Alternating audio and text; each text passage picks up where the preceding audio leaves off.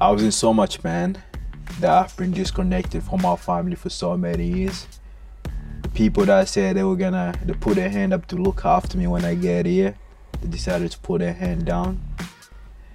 I had nowhere to go. I had no one that I could turn to and say, man, I'm going through these obstacles and I can't find a way to overcome them. That's Chance. I promise you've never met anyone quite like him. The Congo native fled war-torn Africa as a child, leaving his family and everything he'd ever known behind him. I felt very isolated. I felt like there wasn't anyone there for me. When Chance finally made it to Australia, he thought he'd be in paradise, but in reality, life was hell.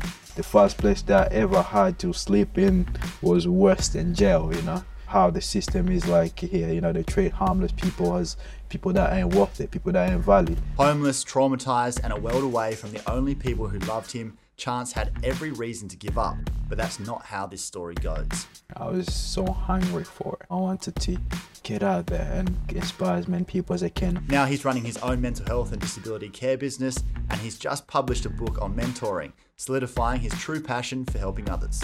This is Chance, an author, man. An author and also a CEO of Everyone Has a Story to Tell. Welcome to Young Blood, an award-winning podcast on a mission to make the mental health of young men a top priority. My name's Callum McPherson, I'm a journalist, and this is our platform to open up and share stories of what we've been through because we're not alone. Let's do it. Trigger warning, if you find anything spoken about in today's episode distressing, please contact Lifeline on 13 11 14. So Chance, take us back to the Congo when you were a boy. If we could see through your eyes back then, what would we have seen? Totally different person to who I am today. I come from the Congo when I was 12. I was pretty little when I had to travel from like one place to a different place to come to Australia. So I moved to Kenya, Nairobi with my cousin's wife, and then from there ended up coming here. But with that saying, there was a lot of obstacles through that before I got here. We had to flee war a few times, which was really hard at the time. Who were you running from when you were like 6 years old and you were still with your parents? When I was really young, there was a war between the Hutu and the Tutsis, two different tribes in the Congo. There was always a war between the two. So we were running away, trying to find a better place where we could stay. At first, it was like running from places to places within the Congo, and then end up going back to where we started again. The war, it's something that was coming in and then stop within like a few months and then started again. And then we'll have to find ourselves doing the same thing over and over again. So you'd find somewhere, feel safe for a few months, but then it would turn up again and you'd have to go find another spot. And then we'll go back home. And then when the war starts again, then we'll go and find another place again. I don't know where unexpectedly just hearing gunshots, And really at the end of it, it's up to your parents to kind of start coming up with solutions and start looking for places where the whole family can go. Do you remember the first time you were scared for your life? The first time I was scared for my life was when one of my aunties got shot, She was carrying me when we were running away. I was really little at the time, and then she got shot in the leg, which is an injury that she still have until today. So, but again, with that saying, after that, had to always go back where we had like our own places, Yeah. How do they view life and death in the Congo differently to say here in Australia? Yeah, it's totally differently.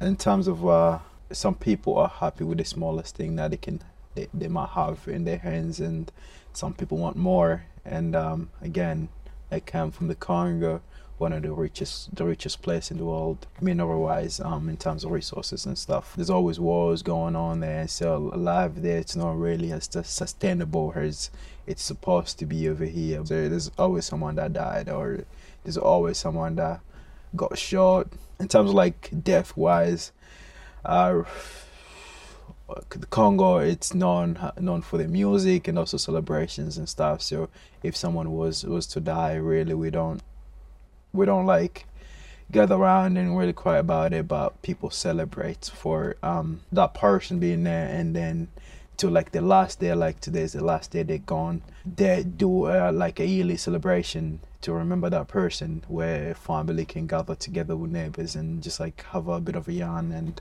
it's really different over there, I would say, compared to here. Yeah. How do you become separated with your family? Yes, I was sent away to come to study. So basically what happened was my cousin that lives here had his wife over there, and they wanted for me to go and study, come here and study and see if I could better life for the rest of my family members. But it was the case that only one of your family could go. Yeah, right? that was the case. So 12 kids, but only one could go. Yeah. And So you're the chosen one. yeah, the fun part of that was so there was two, my brother and my sister, right? It was one or the other. So I think the whole idea was for my oldest brother to come to Australia to study here, and then he's already like thrown all his stuff away, like he's ready to go out there to move countries and stuff. And then at the last minute, literally on the day that we're meant to like take the boat and like go away, they say Chance is the one that is going. How did you take that?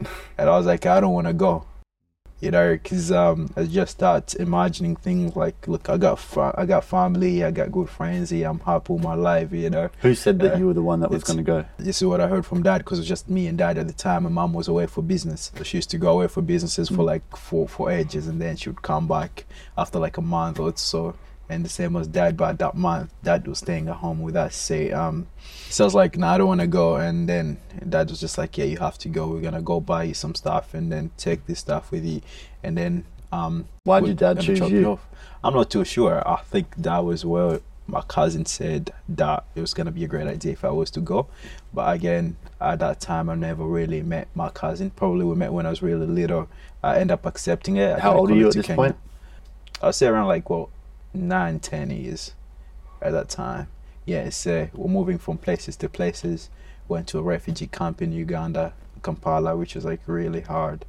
And it took a lot longer for you to get to Australia than you thought it was. Right? Definitely. I thought like we're gonna get here within like a week or a couple of weeks time, but I was like, ease journey, man. And throughout the whole journey, how long did it take to get here? Since 2008 until I think 2011. Why did it take so long? 2011 or 2012-ish.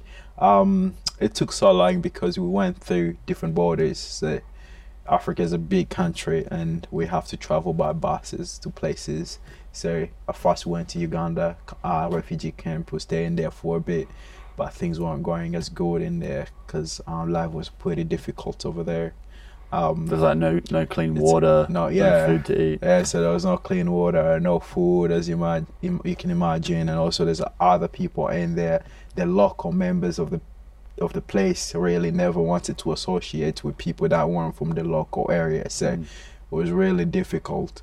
And then from there, we end up moving back to Kampala, and then we stayed there for a little while in the city in Kampala, and then the city of Uganda, and then from there we moved to Kenya. What was it like for you being that age and every day waking up knowing that you still weren't in Australia? It was supposed to happen ages ago and it wasn't meant to be the way that it was, and you just went from one place to the other, but you're still stuck in Africa. Pretty difficult because there was lack of education as well. When I was with Mom and Dad studying, but again, throughout the whole journey, there was an education there, so I lacked education. That was my biggest worry because I wasn't going to school or anything, and like traveling for such a long period of time, hoping that I'm gonna get to Australia. There was some stage where I was like, I want to go back. I want to go back where I come from. I want to go back to the Congo and go back to my family. You know, think life would be a lot more better there. I was saying this to because you were stuck in between for so long. Yeah. So I lost the patience and start saying, look, I need to go back. There was certain times where I took my stuff and I didn't even know where I was going, put them on my shoulders and start walking. Not easy to get back though. Yeah, it wasn't easy. So I was like, I'm gonna walk back home if it's gonna take me whatever it is, or days or or so ever, I'm gonna walk back because mentally I wasn't coping well. Being away from your family for such a period of time and no contact, no phone contact or anything for like a long time, you just feel isolated, you know. And How do you describe the pain of that for you? the way I'll describe that is like I felt very isolated. I felt like there wasn't anyone there for me emotionally, or anyone that I could like go to and speak to about how I'm feeling and express my emotions to them. Say it's something that really I had to deal with as a young child, which was I would consider as a trauma. You know, it's a trauma that I lived with for a long time. What did that do to your heart?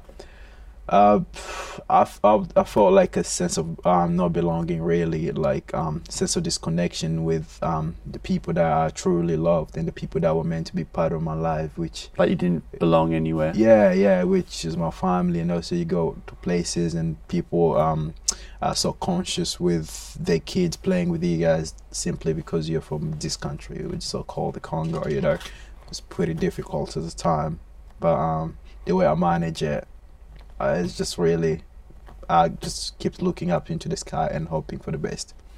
Yeah. Did you believe things would get better?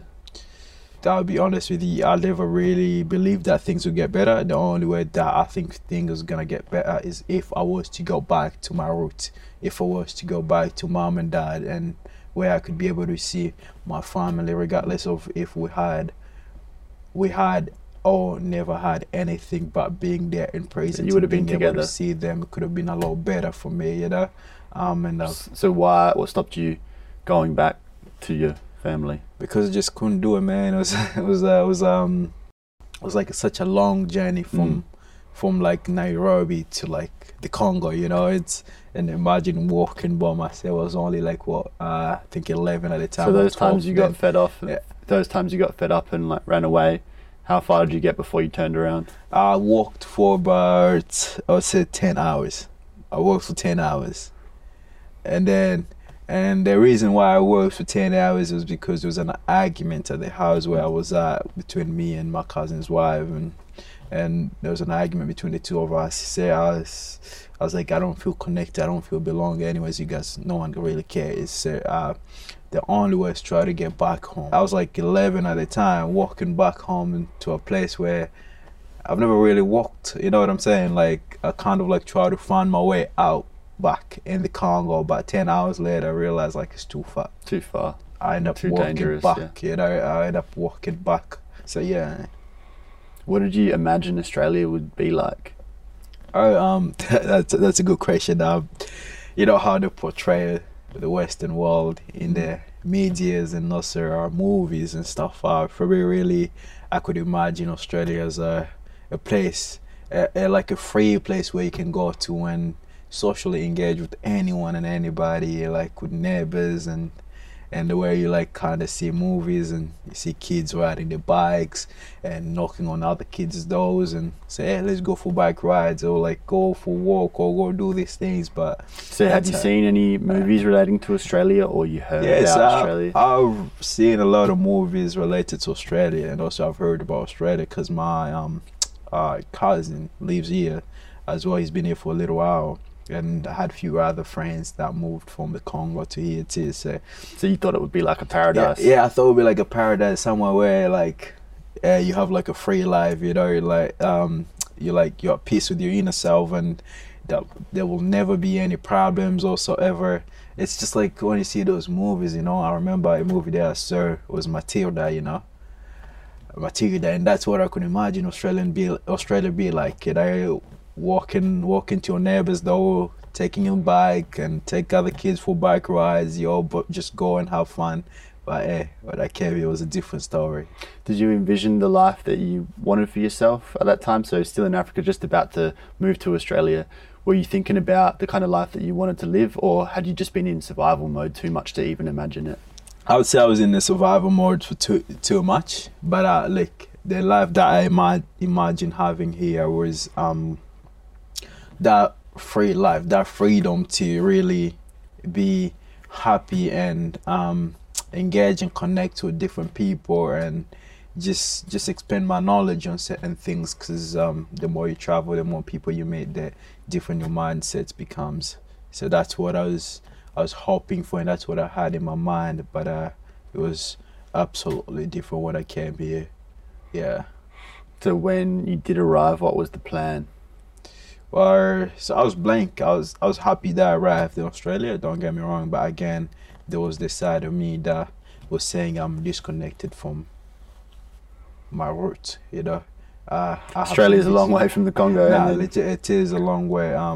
By flying, it's a long way. By walking, it's a long way. There's no way you can walk. By walking, it's a very long way. Yeah, so I still felt like isolated, even though I felt happy being here. But again, a part of me was like, this is no place for you, you know. Yeah, like I didn't really feel belonged.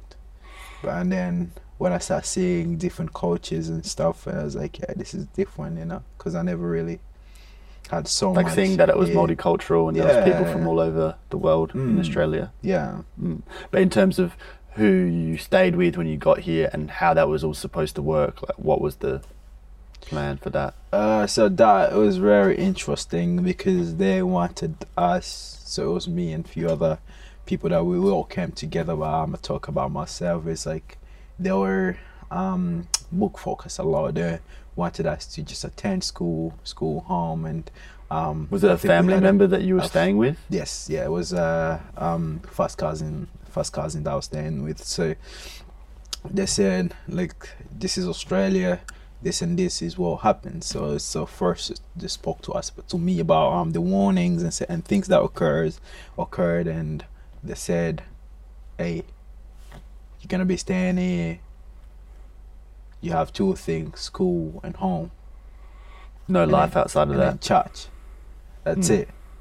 That's it. School, home, church. Because they were really scared about other influences and how that might corrupt you guys, or you might go down the wrong path, or what was their mindset? Yeah, I think they saw how other communities, other like African communities or other kids, how they interact within the society when they get to Australia, and how they engage within the community. I think they were scared that we're gonna end up turning to be like those kids, like end up in gangs or in trouble with the police, end up in trouble with we're like what do you call it? End up with trouble with the community and end up in trouble with the government. But what I would say is these people really valued their how would I say? They really valued the people that they were, and also they valued the reputation, I would say, more than anything image, else. Yes, like how they looked. So, yeah. So they wanted for me to kind of like be the idea of what they think a good kid might be like. Yeah, so that rather than who you actually were. Yeah, rather than me being who I am. You know what I mean? Maybe they were also what I got from that is that they were fearful that we're probably gonna end up turning bad. You know, and I had all this. I've heard a lot of stuff about myself and them talking about me and how they think I'm gonna end up turning. So they wanted to fit you in a very little box because they were afraid that if they didn't, then you could turn into anything that they wouldn't be able to control. Yeah, definitely. And I think that was the case. That was the case when I first got here. What impact did that have though on you? Having to come here thinking it was going to be paradise and you're going to be off riding your bike and make all these friends and have this great life, and then it didn't feel like that. It didn't feel like that. Well, the impact that had on me was, psychologically speaking, was big. I didn't feel sense of belonging. The only freedom I ever had was when I was in school, in the school ground. That's the only freedom that I ever had when I came here. And then on top of that, it's like I was being put aside, and nothing of mine really mattered. Not even my emotional needs or anything that I really wanted to get done wasn't really being met. So I kind of like had to hold in there for as long as I could, you know, because I knew nobody here, you know. I wouldn't say I was gonna go to this person, knock on their door, and they'll help me out because I don't understand. I never really understood the system at the time, the Australian system, and how things are run. You know. What were the sort of things that you wanted to do but you weren't allowed to do? Yeah. So I was like big on sports. I wanted to really do sports. In terms of soccer, I love playing soccer, and so I started getting in a bit of footy when I was new here. Because when I was new here, I went to secondary school of English to do English course over there. So when I first arrived, I was like, oh, I can't wait. I'm gonna be playing this. I'll be playing soccer. I'll be playing footy. Blah blah blah. And then eventually, I started playing footy and soccer for the school. But a lot of the time, the training they were after school, you know. And you were supposed to be home straight away. I was supposed to be home straight away. And then I can recall the first time I ever went to a footy training without letting them know. I think I said, look, I'm going to be running late because I got to go to this footy training. I didn't get no response back, you know. So when I went in there to actually train, to do my footy training and stuff, the training ended up finishing around 6 p.m. Yeah. Yeah. And when I went back home, it was a different story. I had to get punished. What was the punishment? It's one of those standing where you put your legs up and then your head down. I don't know what do you call it. It like a handstand? Terminology for it. It's like a handstand type of thing where your legs, your foot is connected to the wall. So I would call it a leg stand, but they'd make you do there this for like an hour. They made you do this physical punishment. Yeah, I was there for like an hour, you know, sweating, and I was just like, man, what's the point of this? This is like a jail, you know. What were they saying to you? I'd say, oh, well, as long as you live in here, you follow rules. Just because you wanted to go to footy training? Yeah, that's cause I went to foot training with that. Pretty standard stuff that kids want to do, though, play Yeah. sport at their school, and we weren't getting in any trouble. Yeah, but with that said, because it wasn't just from them, this is like a stuff that occurs with a lot of migrants. A lot of people that migrate from like a different country to Australia. So it's like, yeah, that's fair. And you felt like you couldn't go and tell anyone outside of that house about what was happening there? Like anyone at the school? Or I couldn't, but I think I recall once I had a bit of a chat with my English teacher at the time, because I was doing an intensive English class in English lessons, and I went to chat with my English teacher, and I told her, like, look, this is what is going on. And then I went and talked to the people that I was living with, so because they spoke to them about the whole situation. I was like, oh jeez. And then they came and talked to me about it, and then I was did like, they punish you for that? They didn't, but the way they kind of approached the situation was like in an aggressive ways to make me feel that what was I doing? You know what I'm saying? So I had to kind of like, from that day, I was just like, cool, I'll just keep it to myself and just casually mind my own business, you know? Yeah. So when did you get away from that living environment? Yeah, I did really. I wanted to for a long time, always saying to myself, by the time I hit 18, I'll be gone, because that's the age range here. How many years were you there? I think I was with them for about 4 years. I would say to about 4 years. 4 years. Yeah, I was with them for 4 years at the house. It's a long time to carry that weight of feeling oppressed. Yeah, so because it was always like everything you do, you have to impress them, you know. Apart from the one thing and the one thing only, was just education-wise, that's up to you. You know, they'll push you to go to school, but they just want you to go, leave the house, go to school, you know. But again, nobody. But you felt like they didn't really care about you, they just cared about the result that you went and got from your studies? They didn't really care. I don't think they cared about my results that I was getting from my studies either, because whatever I do, I have to do it by myself. I have to look at myself motivation, because I was always hoping, look, I'm here with no biological family beside me, you know, no mom, no dad, no brothers to turn to. If anything was to go wrong for me, I'm gonna end up turning back to my cousins, you know, the people that I was living with. So that's the only thing that was always in my mind. And I'm always like, if I leave, where am I gonna go, you know? What if I get sick out there? What if this happened to me, you know?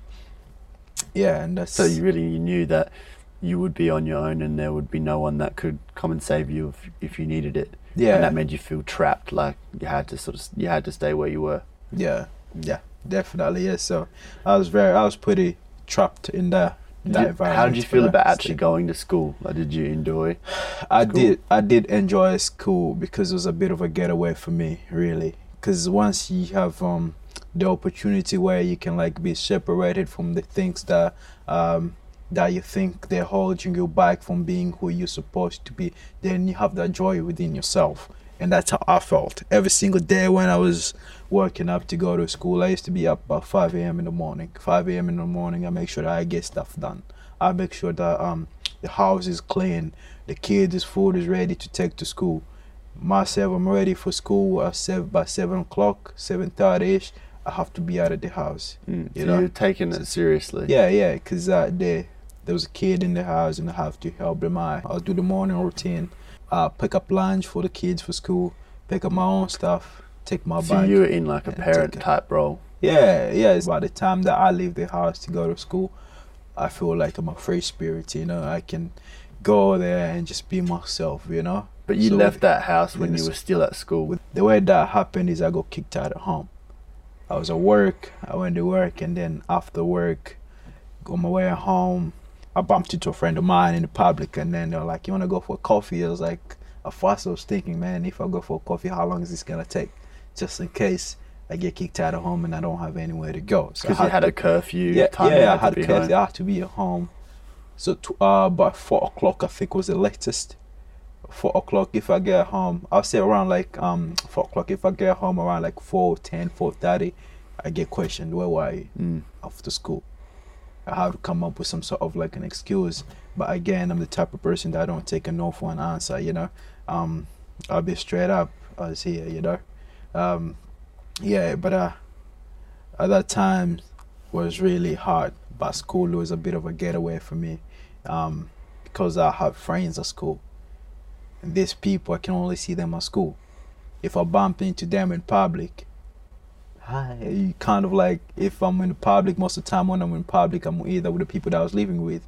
So I can't really like go say hi and like have a chit chat for like 5 minutes. Or you're having to get home. Yeah. So that was the only case, you know. Say school, home, school. So you were late getting home one day and they said, right, that's it. Caught up with a friend of mine, went for a coffee. Before you know it, the time was going quickly, because the more time you spend with people, you're socially engaging, and both of you are happy, blah blah blah. You forgot about time and you forgot about the other stuff that you're supposed to be doing until like later on you click. Which is a good thing. Yeah, definitely it's a good thing, but in my case it wasn't a good thing, because I was like, shit, what if I get kicked out of home tonight? I had like a subconscious saying those things to me. I was like, Chance, it's time to wrap it up. Take your shit and leave. Time to wrap it up, you know. But eventually I had to say to my friends, I was like, hey, I gotta go. Just past my curfew, you know, I have to be at home by this time. And I'm talking about, I think it was around 8 p.m. in the middle of the night. Say, and then that person that I was with are like, cool, we're gonna stay here, just drink coffee. And I was like, cool, I'll let you drink your coffee, I'm about to. Because they would never understand the pressure 'cause that you were under. I had to like kind of tell people what I was going through at home, and kind of like play cool, just like normal other kids out there, you know what I mean? And you wanted to fit in at the same time, and you felt like a normal kid like them in some ways, but you totally knew you weren't. Definitely, but and like, how do you explain that to them as well? Because there's that cultural difference. They'd be like, "What do you mean?" Like, there's no way I'm gonna explain that to them. So I was just there with them, like have coffee. After that, I have to leave. I always have to leave early. You have to be the first one to leave early, just to get home on time. I don't want to get questioned. I don't want to be asked, "Oh, this and that and that." You can't leave the house again, you know. But eventually, my phone was on silence. So I had like to about 15 missed calls. So you knew I was like, you're shit. in trouble. Yeah, excuse my language, but I was like, oh, I'm in trouble. So I went on.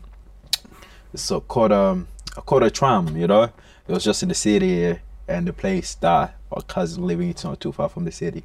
Caught a tram to go home. And then I called one of my cousins. I was like, yo, what's going on? I missed all these missed calls, but I'm on my way home. My cousin was like, oh, call call the older brother, you know. I call him. He's like, okay, you have, I think he said 3 choices. Either you come here, take your shit and leave, take your stuff and leave, or come here and never leave the house again, stay at home. Or the third one was like, oh, stay where you are. I was confused. I was like, okay, and then hang up the phone. I was like, so what do I have to do? I had to make one of the hardest choices that I've ever made in my life. You know, life is a risk. You gotta take the risk. You know, so I was like, look, it's either I go back and be as unhappy as I used to be, and then stuff can get even worse while I'm there, or either just stay where I'm at. So I was like, that's it. If it's to be harmless, let it be. So I stay where I was at, and that's when it all started. So you didn't go and get your clothes? I didn't go get anything, man.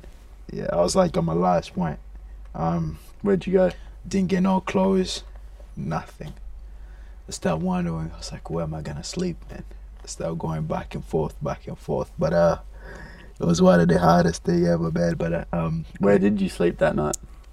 That night was it was a crazy night for me, because I was at the last point where I was like, all these years I've been through this, and then and these people, they don't see the good that I did for them. The only thing that they could see is the bad, because you'd done what they said for 4 years, and you like looked after them. It wasn't even 4 years, man. I was with them for, I would say, for like over 6 to 7 months, 7 years. Sorry, that's the period I spent with them. Like I did a lot of the stuff that nobody could just turn around and do for anybody, but I did them for these guys.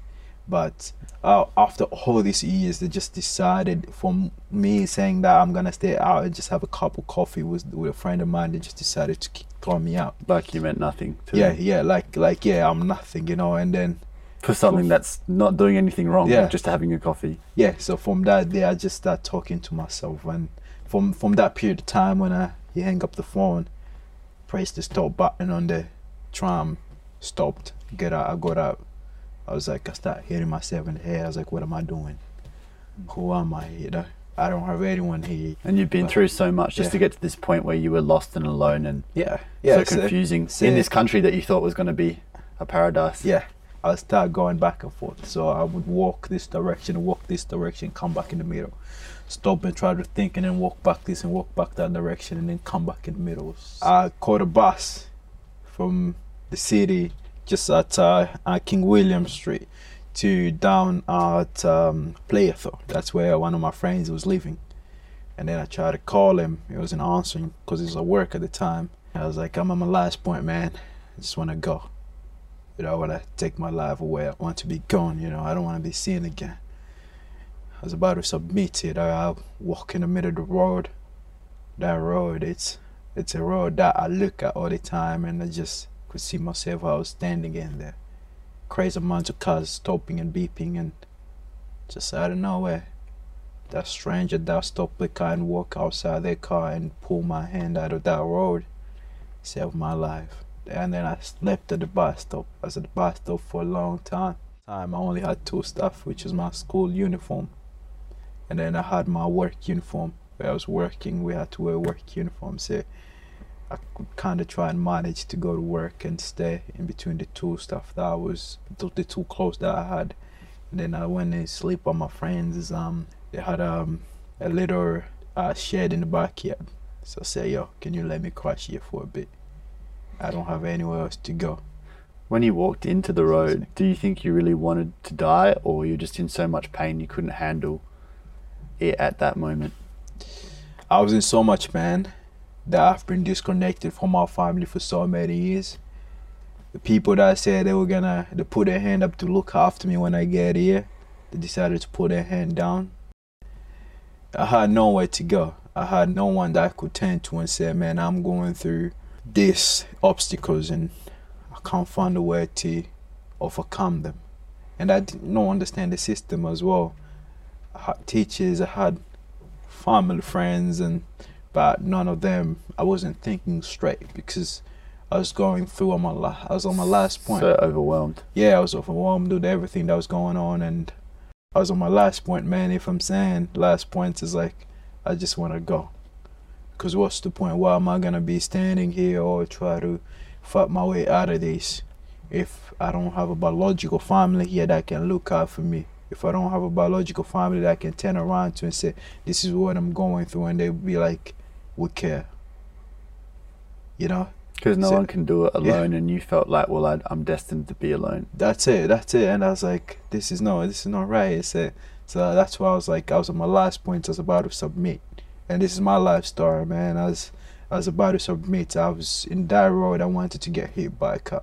If I had a car, probably I could have driven into a tree or a pole just to take my life away. I had nothing to lose. That's what I saw within myself. What do I have to lose, you know? I'm going back and forth within my own emotions, fighting my own demons, and I felt like I was giving up, you know? I was And about- going around and around in circles, because Yeah. you'd spent your whole young life waiting for things to get better. Yeah, And yeah. going through so much, always thinking it was going to get better, but it didn't. It didn't get any better, so I just keep repeating the same cycle. How did you feel the next morning when you woke up?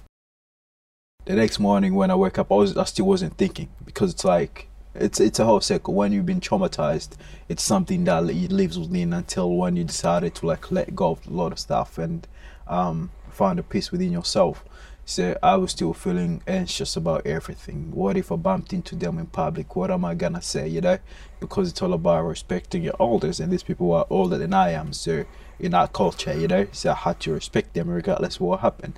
So I was like, what if I bump into them in public? What am I gonna say to them? You know what I'm saying? And you're So- such so- a respectful, great person that you're still worrying about how they might feel if you bump into them. Yeah. When you're the one that's been kicked out of home and left to your own devices. yeah. So And you're still worried about what other people might think or feel. yeah, that's literally what I was thinking to myself. Or like if I was to bump into family friends, for example, because Congolese community is a really small community in Australia, so everyone knows each other. So they would ask you And- about it, and then they would Yeah. go back and tell like, your family. Definitely, and then the people that I was living with, they're well known in the community as well. So if anything was to go wrong, if I was to bump into someone that will ask me how are these people doing, I don't know what I'm gonna say. The one thing that I don't want to do is lie to somebody and say they're doing really fine, even though I haven't seen them for a long time. The next day when I wake up, the first I did in the morning, put credit in my phone, and I call my cousin, the one that said, I don't want to see you here again. Call him, said, I'm calling to check in. I want to come and collect my stuff if you guys don't want to have me there anymore. You know what he said to me? I don't want to hear from you again. Do never want to cross the gates of my house again. And what did I have to do? I had to stay back. I had nothing, I had nothing. I had my L's at that time. That's it. And it was just me and myself, no identification, no documents, nothing. Yeah, so that's how I felt like. And ever since, that was my last phone call. No, that was my second to last phone call that I had with him. And then I had to go back to their house to try and find as much documents that I could find to try and help myself out, to get out of this situation that I was in, So I went back over there. I went at home, so took some of the stuff that I took, but some of the documents that were in my room was already been taken away from my room, so I couldn't do nothing. So I ended up leaving the house. I took a couple clothes, but I didn't notice that I took some clothes. See, so he went to my work where I was working, because he used to hold my bank card as well. So took my bank card at work, and then it was like to them, is Chance working here today? They say yes. But like if he's working, give him the card. And then I went to work. My workmate was like, your brother was here, and he looked really frustrated and really pissed off. Did you do something wrong? Are you in trouble? I said, nah, I didn't do anything wrong. I'm all good. Yeah, oh well, he left your card here, so you can have it. And I was like, oh, thank you. And I got a phone call back from him. That was the last phone call. It's like, I know you came to the house. and if anything is missing in the house, I'm gonna report it stolen, and then I'm gonna get you in trouble with the police. So these are my first cousin, someone that I call a brother to me. I looked up to him as a father figure, you know. So I was like, okay, cool. It is what it is, you know. So I was like, oh well, what do you want me to say? You already called me. You called me. I went to your place. I was looking for some documents because obviously I have nothing. You know, if I was to seek for help, who's gonna help me out with nothing? And you know how the Australian system works. Like, you need to either have your documents that prove that you're an Australian citizen, or you have your documents that prove that you can stay in Australia for them to help you out. And if you don't have a passport, you don't have nothing, then you're just another person on the street. You have nothing. You have nothing to really hold on to. Nobody that you can go to and they can help you out, because it's part of the whole system. I took a deep breath in. I was like, this just killed my whole vibe. I was at work, you know. I'm usually one of the happiest people when I'm working with people. I try to be in a positive mindset as I can possibly be. But still, ain't nobody noticed that I was going through the hardest part of my life. So one of the workers that I used to really get along with a lot, and he noticed something. He was like, Chance, are you okay? I said, yeah, I'm good. He's like, yeah, that's only because you're like usually very energetic and out there like chatting to people, customers, but now it seems like something is off. Maybe someone pissed you off for work. I was like, nah man, I'm all good, because I didn't want to share nothing, none of my struggles, what I was going through. I wanted to keep that within myself. Why was that? Were you afraid of what would happen if you said something? I was afraid. I didn't want anyone to know. And also, I do not understand the Australian system. You know, the last time I tried to be a bit open to one of my teachers, they end up like sharing the information to my cousin. And you see that got you in trouble. So yeah, but again, that wasn't the case at that time. At that time, I was just like, this is my fight. You know, I don't want to come to someone else at work and talk to them about my personal problems so they can feel bad for me. I don't want them to feel bad for me. So that was pride. Yeah. So I was like, it's what I did. I decided, I took the decisions to stay where I was at. And it is what it is, you know, because it's consequences. You know, we have to face our consequences sometimes.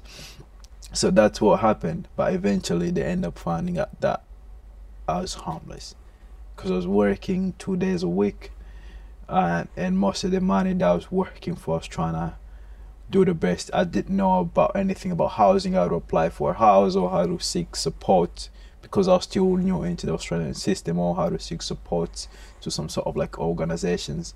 And then when I was going through schooling, I started realizing, I was like, look, I'm still living on my friend's backyard. And also I was living between there and the street, so I was between his backyard and the street, and living in there, it's literally worse than being on the street, because I'm sleeping in a place where it was full of rats and like it was full of holes, and it was in the winter, you know, during the winter period you just get frozen in there. But and then when you're on the street, you're sleeping at parks and on benches and yeah stuff. But again, I was grateful to how it felt like I had like a roof under my head, you know what I mean?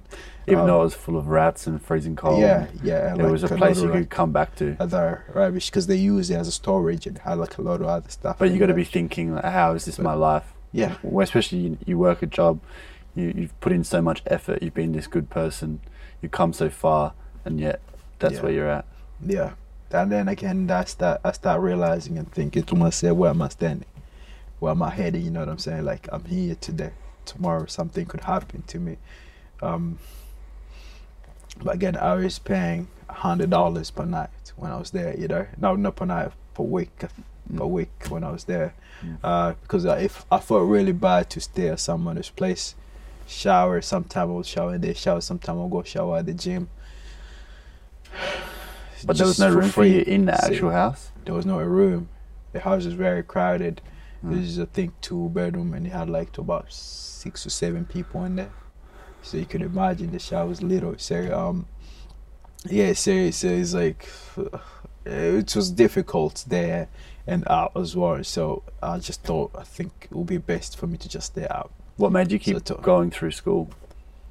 Because of So when I was going through what I was going through, what happened was I got in touch. I started looking on Facebook because I wasn't really communicating with my biological family back in the Congo. So I was looking on Facebook trying to get connected to them because I knew if I was connected to them, that could lift up my spirit. Because the most useful and kind words that you hear from your family members, that will usually boost up your energy and your spirit to being a different person. I was searching on social medias, internet, to try and find siblings, somebody that was connected to me. If it was my siblings or my cousins, whatever, back at home, you know. That's how I went with things. I was looking, searching, spend hours while I was at school searching, you know. And then eventually I ended up finding a brother on Facebook.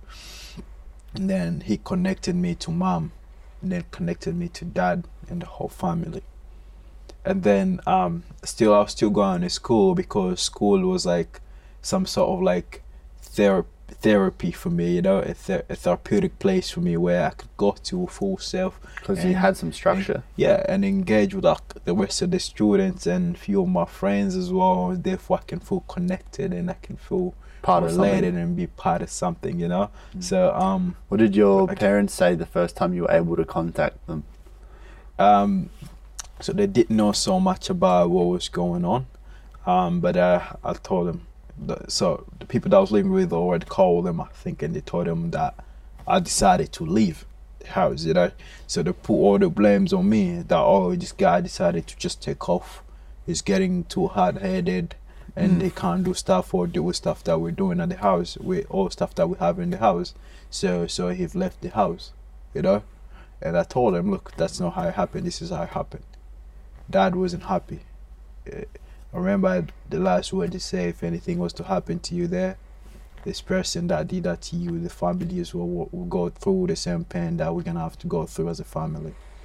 So you felt very protective. Yeah, those are the words from Dad, you know, and hearing such a thing, it made me feel like I had people there for me. Because someone People cared about you. cared about me, you know. The only people in the world that actually loved you. Yes. So it was the family, man.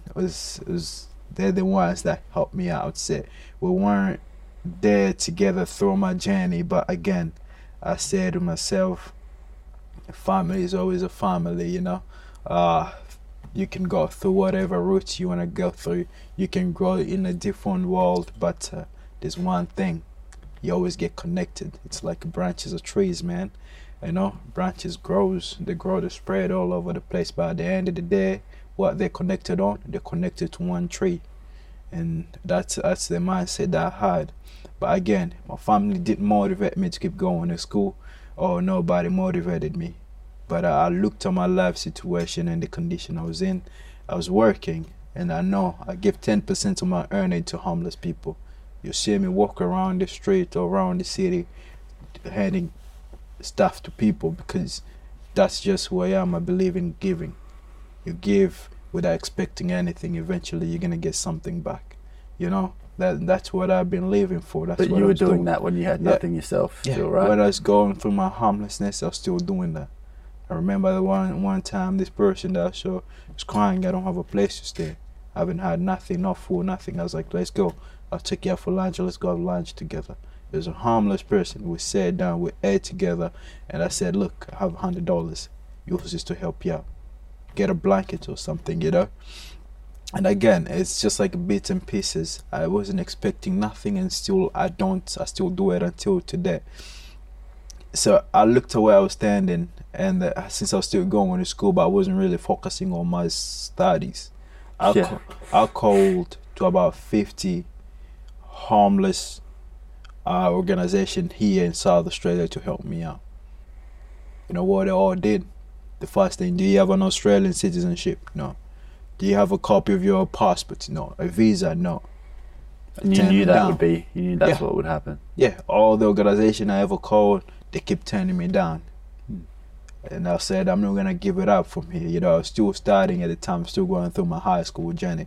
I'll leave the school early. Sometime I don't show up at school. I'll just show up to school, do a bit minimum of school, and go out about into the community, start doing door knocking to organization, try to see if I can find someone to help me Yeah, out. because you're desperate to Yeah. survive. I needed to find a place, a suitable place for me.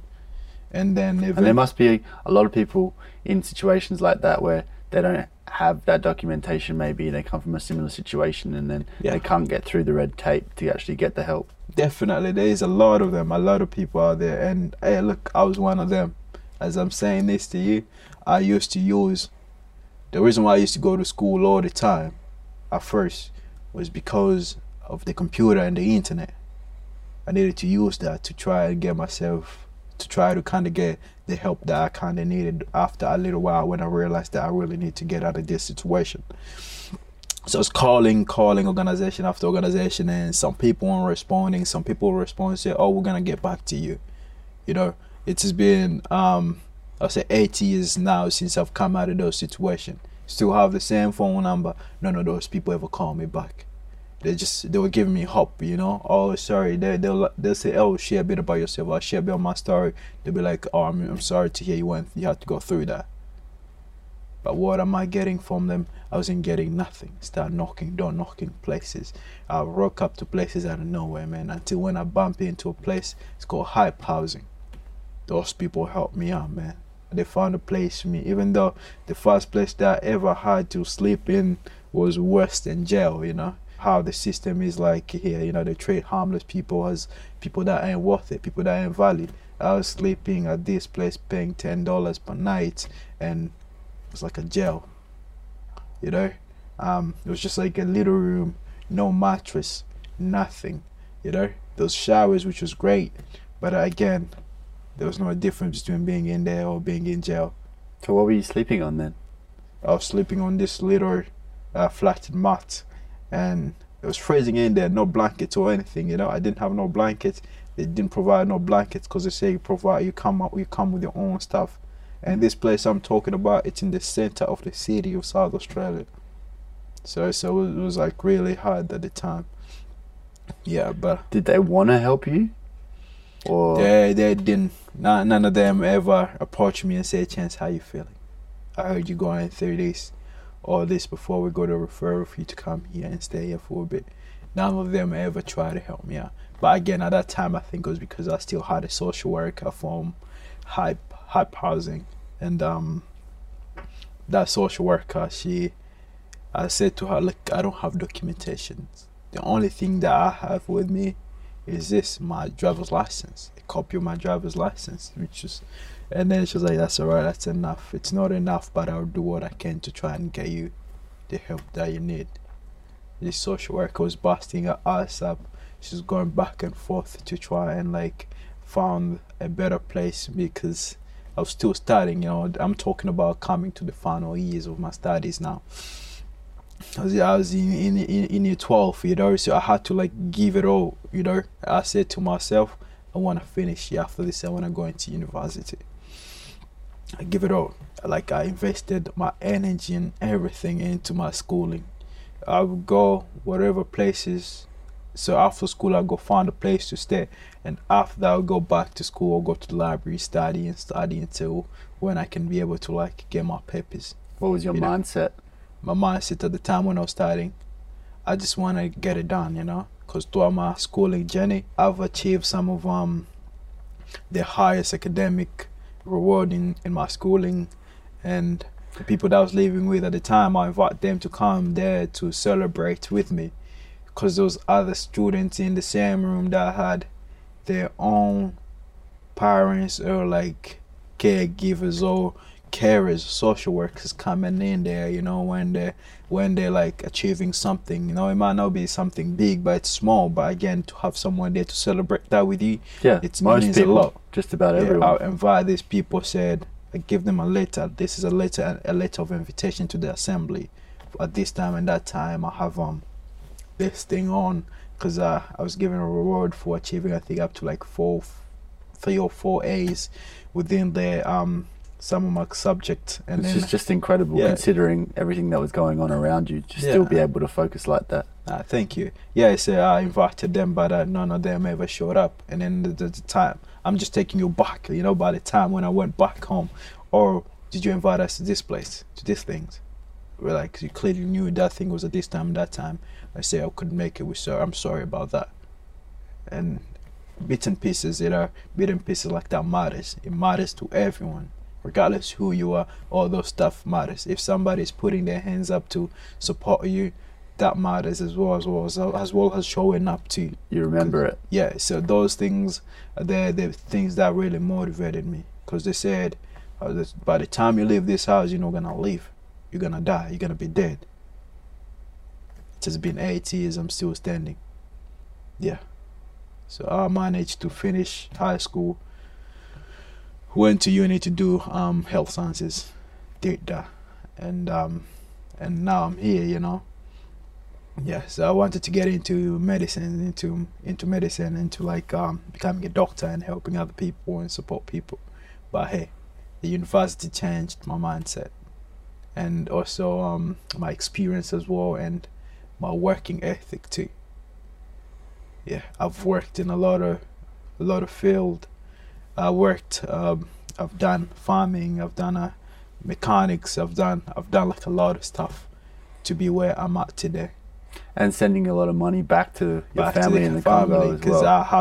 I have to support my family. They had the one day for them, during wars they lost everything they ever had.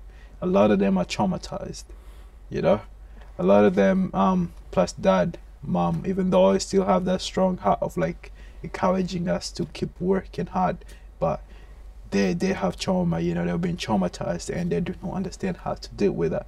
I have to kind of like bust my ass hard over here to provide money for schooling for my siblings, and also provide money for food and a few other stuff. Tried send money in there for businesses, they tried stuff failed. I think what's remarkable about this is you were barely able to survive yourself when you only had yourself to rely on, and with the money that you did make, then you still had to, or you chose to send that back home to your family who were struggling in their own way, and then even giving money out to people who were homeless as well. So even when you were on your last dollar and your life was in danger, you were still under that pressure or felt that need to help other people and put them first too. And it says a lot about the person you are. No, thank you. Again, I tried my best. Because if I don't do it, who else is gonna do it? Basically, the way the mindset that people have over there is like Australia, where people leave, there's always money, because that's how the media portray Australia. They portray the rest of the world. It's like there's money everywhere. But I'll reassure you, life is a lot more better there, mentally speaking, because over there there's stress and all this sort of stuff, but there's a community. There's a unity around. There's people that you can talk to, and they're not gonna charge you a penny. They will give you free advice, and that's what we use a lot of like the older people for over there.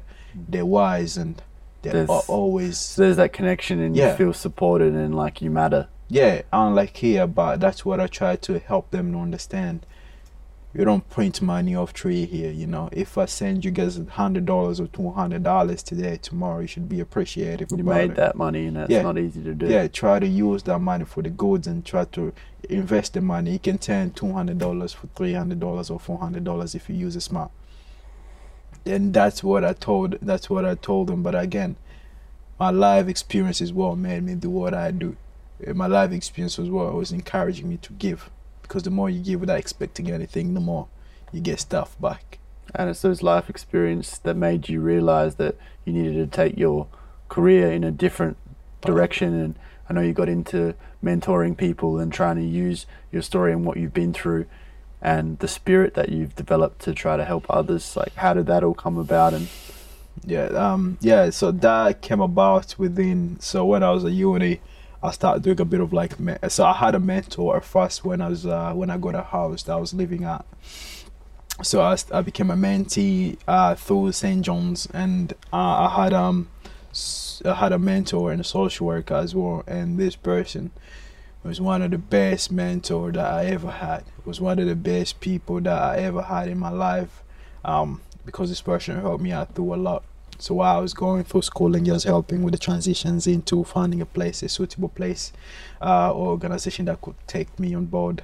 And on top of that, with that saying too, I had a teacher as well at school that knew a bit about my homelessness, and this teacher cooked pumpkin soup and offered that pumpkin soup to me and my friend that was going through the same thing that was going through, the person that was helping me out to stay in the backyard.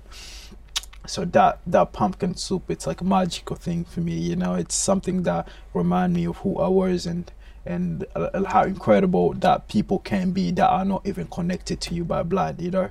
So that was an example of a time that someone showed they cared. Yes, that was a good example. But there was so little of that those times stood out to you. Yeah, nah, definitely those stuff actually stood out to me until today. That teacher, I'm still in contact with them. But when I went to uni, I became so I was still a mentee while I was a mentor. So I was mentoring young Aboriginal kids through our high school and try to connect them to university programs, therefore they can pursue higher educations.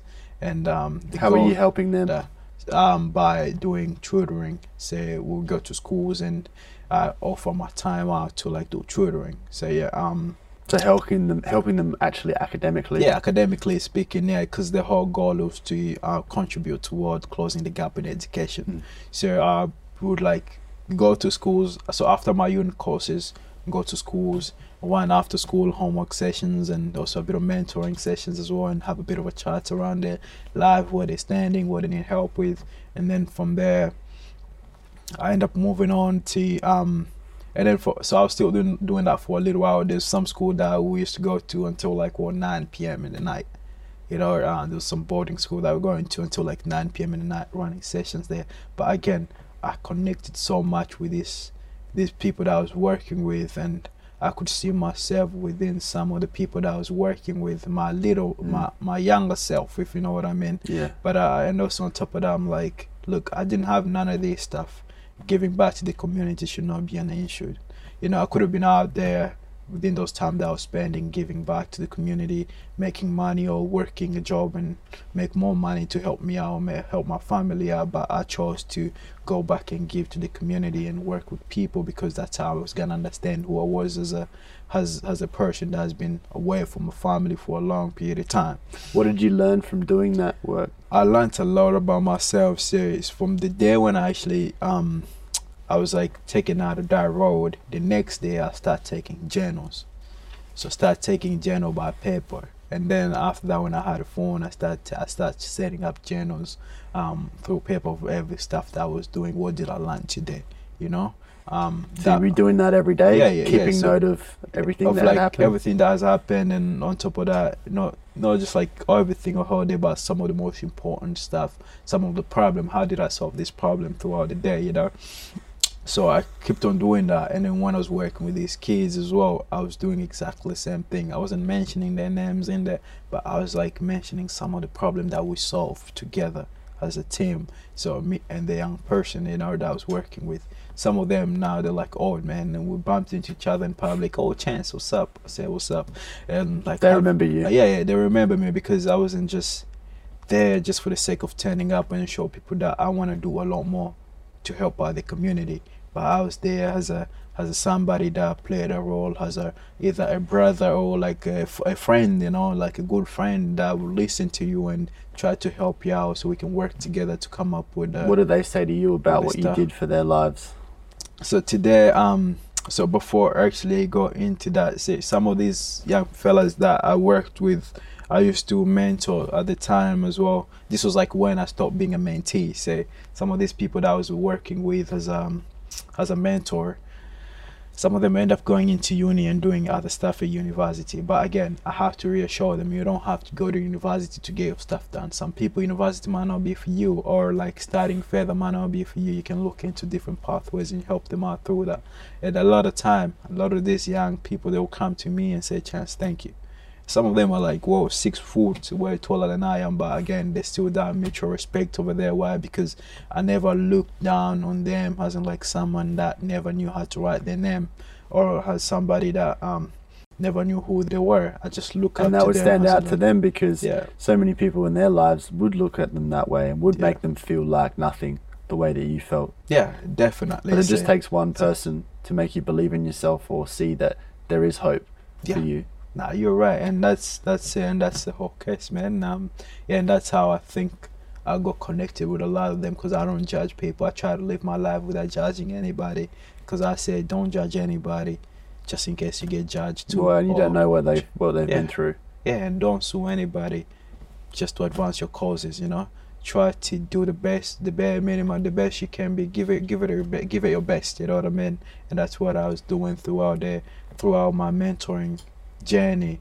And then from there, I won a few awards through the organization I was working for as one of the best mentors, which gave us the opportunity to travel from point B to point A to point B to go and start off a mentoring program to a different place. So when there, started off another program, a mentoring program that kicked off, and then came back over here. I was still doing some volunteering work too. So was it apparent to you that mentoring was the thing for you, and you wanted more of that in your life in terms of where you want to go work-wise, or you want to definitely incorporate that because it would give you that feeling of you were doing so much for other people?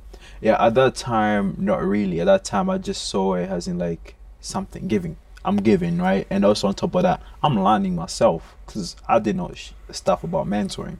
Just the word mentor itself, a lot of people think it means you have to be, it's a crazy word, you have to be very crazy to be able to have a mentor, which is not. And a lot of my other friends had that mindset too, where they'll call you a mentor, they'll call you crazy, and then so through doing a bit of mentoring and going around and working with different people and see how people engage and how they interact, like I'm learning so much. I still had my own personal problems that I was battling myself, but just speaking to people and hearing their stories and sharing a bit of my story with them, it's a healing session for me.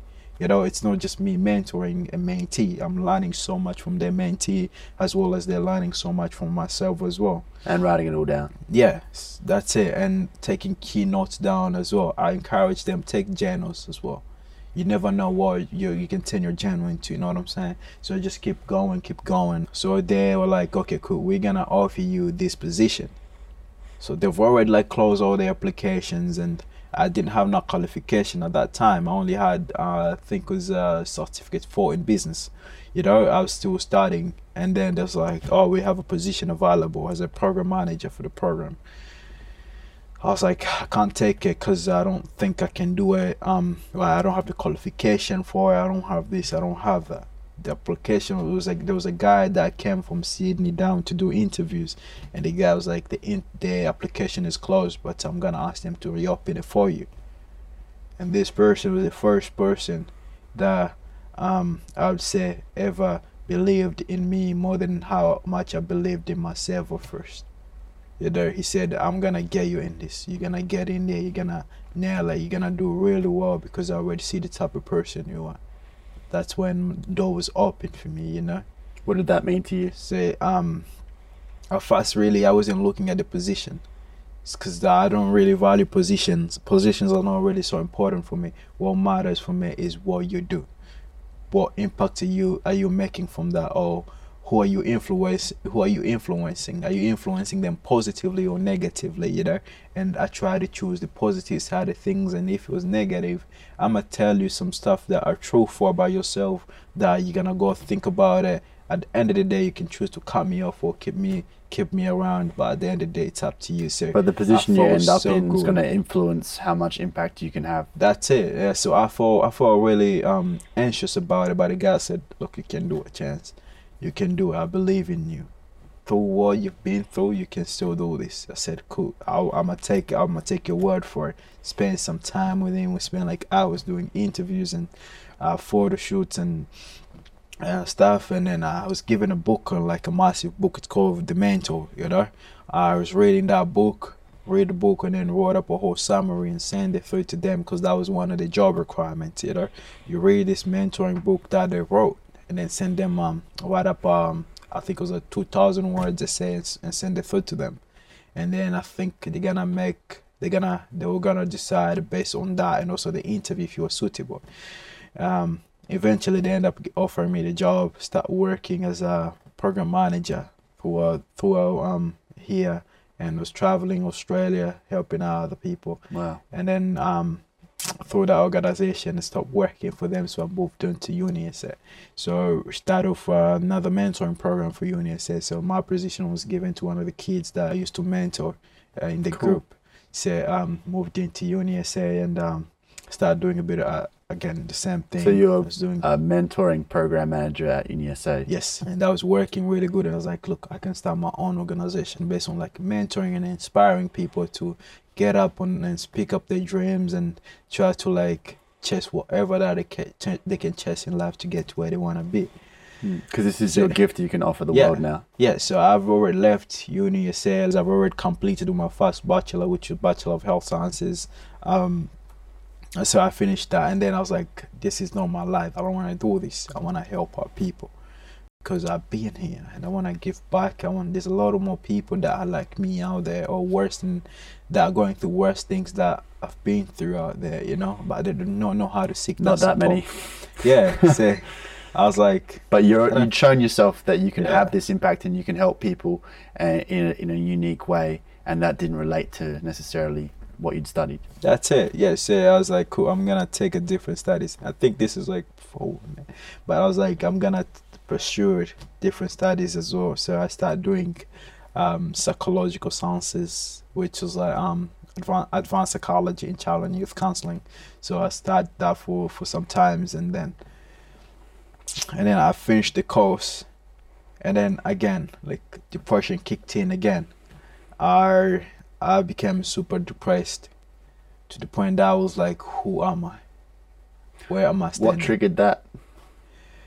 Just the way I was living my life, the people that were surrounding me. I still had like all the same old friends that I used to have in high school, and like I was still lost because financially I wasn't heading anywhere, mentally I wasn't heading anywhere. I had a house which I was paying rent for, and I had friends that I was living with in the house.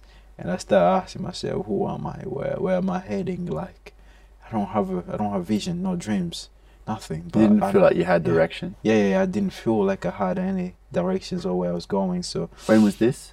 This was talking around the end of 2018, the starting of 2019, because I was planning to go back home to visit my mom and my siblings and stuff in 2019. And I kicked in again. So I had nowhere to go. So, I mean, I had a place to stay in, but again, I became emotionally homeless. Because of that. I feel like I couldn't relate or connect it to anybody. So I lay back, took some time off for myself. I was like, I'm gonna spend a whole year within my room. I spent 1 year in the room, man. The only thing that was in there, the only thing I could see was darkness. It was me, just myself, nobody else. And those housemates, they'll come knock on my door, yo, Chance, you okay? They're all worried for me and my mental health. I was like, I'm good. I'm gonna hold in here as long as I can. And I had friends that would come knock on the door, ask, let's go out to get something to eat. I said, no, I'm not at home, even though I was at home. Stayed in that room to find myself. I think I was someone different, you know. I didn't know who I was, so I spent a whole year in there. I was like, I'm gonna find myself. Until the day I found my inner self, I said, damn, I'm coming out of this room. No work, nothing. I stopped doing everything. So I had some savings in there, and then I started getting a bit of Centrelink when my saving went off, and I was surviving on my Centrelink. But putting yourself in darkness like that, not going out, not engaging, did that make it all worse? It didn't make it worse, because for me, but for some people could be, because the reason why I said it didn't make it worse for myself was because I wasn't just sitting in there doing nothing. I was reading, spending my time reading all these psychological books and going through my life journals and going through a lot of stuff and doing a bit of research and so you were trying to understand what had happened to you, how it affected you, and then how it was playing out now. That's it. So basically it was in there. I was in there by myself. It was a dark room, you know. You're thinking loudly, like there's no one that you can see. As you just imagine finding yourself in a dark room right now by yourself. How would you feel like, you know? You're gonna think about survival mode, right? You're gonna think about, how am I gonna survive this room? It's dark, so dark in here. I want a light. I want to get out of this. And that was the whole analogy that I used in order for me to find my inner self. Why So- didn't you go to therapy or get someone to help you? Because I believe that therapy doesn't really work. Why do you think that? I think that because I've been to few counseling sessions, I've been through 30 few therapy sessions. I even had like a lot of mentors in the past. When I put my life together and I was working, I was spending to about $3,000 per mentor a month. Mm. And what was I getting from it? I wasn't getting nothing Okay, from so it. they didn't work for you, They the didn't- ones you went to. So they didn't really understand who I am, who I was, or they didn't want to spend the time to understand who I was. But again, I wanted to invest within myself because I'm investing in people. What am I doing for myself, you know? I wanted to work. So you were depressed Only- and staying in that room, but you wanted to be better. You wanted life yeah, to be better. You that's weren't it. giving up. Yeah, I wasn't giving up. I want to come out of that room reborn again. That's the word I'm going to use, being born again. So I want to come out of that room as a different person. I want to forget about the struggles that I went through and use that to get to where I want to be in the future. And I want to use that to inspire other people to speak up their dreams and to like get up on their butts and just see themselves and say it's okay to spend time by yourself. Because when I was going through homelessness, I needed to spend so much time with people to feel normal. I needed to spend as much time as I can there, so I don't have to think about what I was going through. And then spending time by myself in the dark room, No distractions. no distraction, was a way for me to find myself. Was a way for me to spend at least some time with myself and said, look, this is who I am and I'm gonna accept it. If anybody else chooses to accept it or not, it is what it is, but I have to accept myself first, be at peace within myself in order for me to be out there. I recall the last day that I came out of that room, I didn't call, I drove my car. I woke up at my cousin's house out of nowhere. I've already overcome I've conquered all this stuff that I went through. I've conquered all my enemies, my fears of not standing up for myself and not thinking straight. I said, I'm gonna go in there. I'm gonna apologize to them if it was wrong. That day changed my life, man. I walked into the house and knocked. I said, look, I'm here to talk to you guys. If I was in the wrong, I want to say I'm sorry. I'm apologizing. I just want things to be okay. I want to live my life normal and peace within myself, and I don't want to be worrying about nobody. I don't want nobody to worry about me. I'm here to apologize for what I did. But you know what? Keep going around the circle when I was apologizing. I keep going around the circle through the conversation. But again, I've done what I was supposed to do. I took that out of my chest. So I moved on. At the end of the day, I said, oh, well, you're welcome if you want to come back. I said, thank you. But I moved on. I started to try to kind of keep that relationship, to maintain that relationship that I had with them by going back, revisit the kids as well, my nephews, and also my cousin, and spend some time there. But again, a comment was made which I wasn't happy with, and I said, look, in my life, I don't think I need this kind of negativity, so I need to move on. So I decided to just like focus on myself from that day. By the start of 2020, I was a different person. I started volunteering for DCP, Department of Child Protection, and I was doing transportation, taking kids that have been moved away from home to like schools, pick them up from school, take them to access, and like doing a bit in pieces just to help out. And again, I wasn't getting paid for that, and I wasn't working. I was still living on my Centrelink. And then this lady, she just offered me a job. She said, Chance, there's a job. I want you to start this date. It's like, cool. So I became a business support officer at DCP, Department of Child Protection, and I was doing that for a bit. Again, I still had my other stuff over there, and also while I was in that room for that year, already done. I did a bit of a study while I was doing my Bachelor of Psychological Sciences and also Child and Youth Counseling. I did a smash a whole diploma within like a month, 2 month time when I was in there, because I wanted to learn more. I was so hungry for it. I wanted to get out there and inspire as many people as I can after that. And then after everything that I went through, got into the community, started volunteering, helping out kids, and And like that, I felt so good about it. I was like, this is amazing, all my life I've been working with kids and I love what I do, and then from there I started applying for a few jobs. So first I started working as a child psychologist, child counselor, like helping our kids and the kids that have been moved from home and like with like safe regulations and and didn't like that. So I wanted to spend more time with kids. I started looking into youth work. Yes, so I started looking into youth work, and then I went on board and started doing a bit of youth work. And so since then, I've been doing a lot of youth work, and there's a lot of people that struggled with life and a lot of stuff that get thrown at them. A lot of young people that have been traumatized in the past, and some organization they either re-traumatize the kid because you have workers who do not understand their needs and what they've been through. So spend most of my times to work as a youth worker to try and like help out the community again. And all those notes you took, you turned it into a book. That's it. The inspiration behind that was this way. I went back and started looking for help. I started searching for jobs. I was looking for jobs everywhere, right? But I couldn't. I found most jobs. There's a time when I apply for jobs and I go like to about 5 to 7 interviews. Attend all the interviews, but I got all the jobs, and most of these jobs were the high-paying jobs, talking about $100,000 to $150,000 a year. It's either I could have chose to go for the money, or just go become a youth worker. But I pulled my heart out there. I said I'm gonna be a youth worker because I think a lot of these kids need that support. I didn't have that, and I think the greatest support you can ever have as a child is emotional support.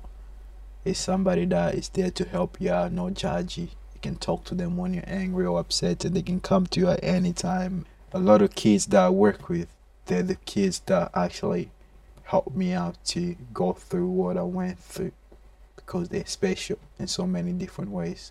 Regardless who they are, they're special. And other people that go through whatever stuff that they go through, harmlessness, mental health, these people are special.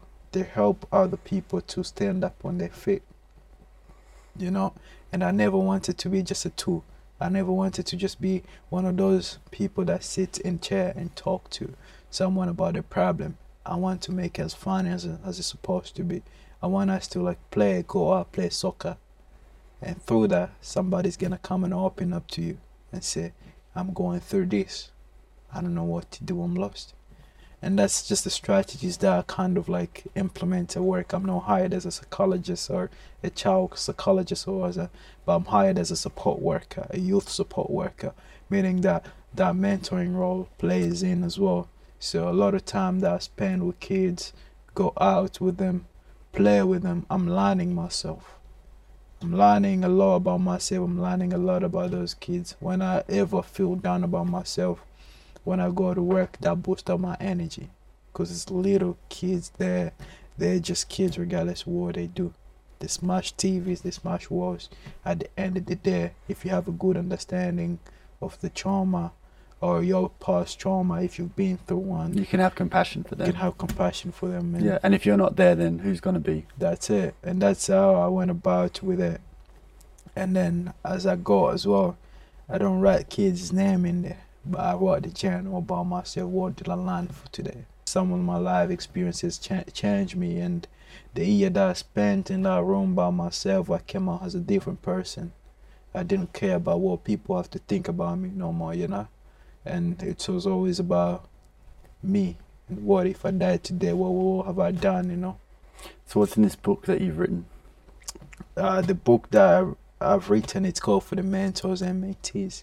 So myself was a mentee, and I didn't really have the mentors that I could have called mentors. So I used to pay for sessions, attending mentoring online to people that are like in USA, some here that I used to meet up in person. But again, these people never really understood who I was, and they were never really passionate about hearing my story or try to help me out with my goals. So I went on, tried a bunch of different mentors, and again, I'm paying for these mentors. And some people volunteered to mentor me, But again, I see there was a lot of stuff that was missing. If you're a mentor or you have a mentor and your mentor doesn't reach out to you to say, hey, how's it going? How's things? Where you standing at the moment? They're not considered as mentors, right? I think that's what they're supposed to be doing. They're supposed to check up on you. No, they to see don't how really you're care about you. traveling. It's just about you. Yeah. What you get, what you pay for. Yeah. Basically, that was it. You know, like it was that they never really. Some of them never really cared. One of the best mentors that I ever had, as I said before, was my social worker. I couldn't have access to my social worker anymore, so I have to like kind of find a mentor on my own. I wanted to get into business and become an entrepreneur. And the first mentor that put the hand up to help me out with my journey, a person told me, forget about your family, forget about all these things, you know, it's about you, you know. I said, this is not right, this isn't right.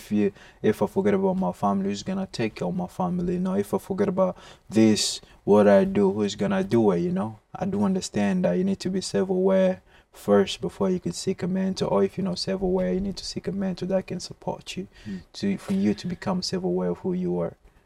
And these are the motive behind writing the book that I wrote for the mentors and mentees. It's about us as individuals learning from other people. I learned from these little kids that I work with. They might be so little. Our society today, they'll say you can't learn anything from a young person, you know what I mean? But again, I learned a lot of stuff from these little fellas that I worked with, and I consider them as my mentors because I took a lot of knowledge working with them. So this book's not only about what you can teach, but what you can learn from the people. Yeah, definitely. So it's like it helped me to become who I am. And I think as a mentor and mentees, we all have something to learn, and we learn from one another. So a mentor, you might have been through a certain path of life, and a mentee hasn't been through those pathways. But once you start learning about your mentees' stories, you're taking notes, you're learning, you're taking in the knowledge. It's giving you understanding of who that person is as a mentee, and as well as them learning from you as a mentor, you're giving them a knowledge of who you are as a mentor and of your struggles that you've been through and how you overcome those struggles, and they can implement those stuff as well. And then there's some other mentors that I had in the past. They call me on my phone and say, yo, Chance, what's up? We have this other special program. We're wondering if you might be interested in joining it. And the program costs $10,000. And I said to the mentor, look, one of my goals was to run a successful business online, and you guys are not helping me out with it, and I've paid my money for it. You never call me to talk about that, but you want me to yet buy another program from you guys. Yeah, so some people will use you in that field. Yeah, so you never want to be like that. Yeah, I told them, like, that's not the way mentoring works. I know mentors can't force you to do things. They can't motivate you to do things, but them turning up every day and trying their best to help you out and play the mentor as a mentor, play the role as a mentor, that is what is going to motivate you to get up on your butt and actually do what you're supposed to be doing. And that's why I wrote the book, because a lot of people get really confused and they do not know how to go on about choosing the right mentors for them, and end up having a bunch of like different mentors. And they get ripped off, or they choose the wrong person. They get taken advantage of. And that's what I did myself. And I want to kind of help other people out there to try and look deeper into it. And because we all need mentors. Who's this man in front of me now? This is Chance, an author, man. An author and also a CEO of Everyone Has a Story to Tell.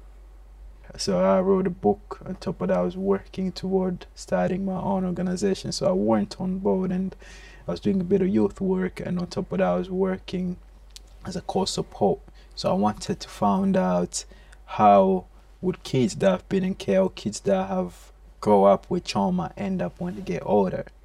So I'd work for NDIS as well to support a lot of the NDIS participants, and I realized that a lot of these kids that never healed from trauma when they're in care, they end up growing into that and end up being becomes a problem as they get older. So they do not understand the social norms and how to socially verbalize their emotions into the community or to themselves, and how to deal with their inner self. I think that was the problem, because when I reflect that, I could have been one of those kids today, you know. I could have been in that place where I don't know who I am, you know. I could have been and care of myself too. I could have been like having support workers coming to my doorstep, knocking at a chance. Can we take you here? Do you need support for today? I worked with older people to be able to understand the two different groups, and I did it. Say, after that, I was like, cool, I'm gonna approach this situation and I'm gonna target as many people as I can. I'm gonna reach out. I don't care who you are, harmless, not harmless. I'm gonna come on the street and I'm gonna talk to you and ask you what you need support with. And so that's what your organization's about? That's what my organization is all about.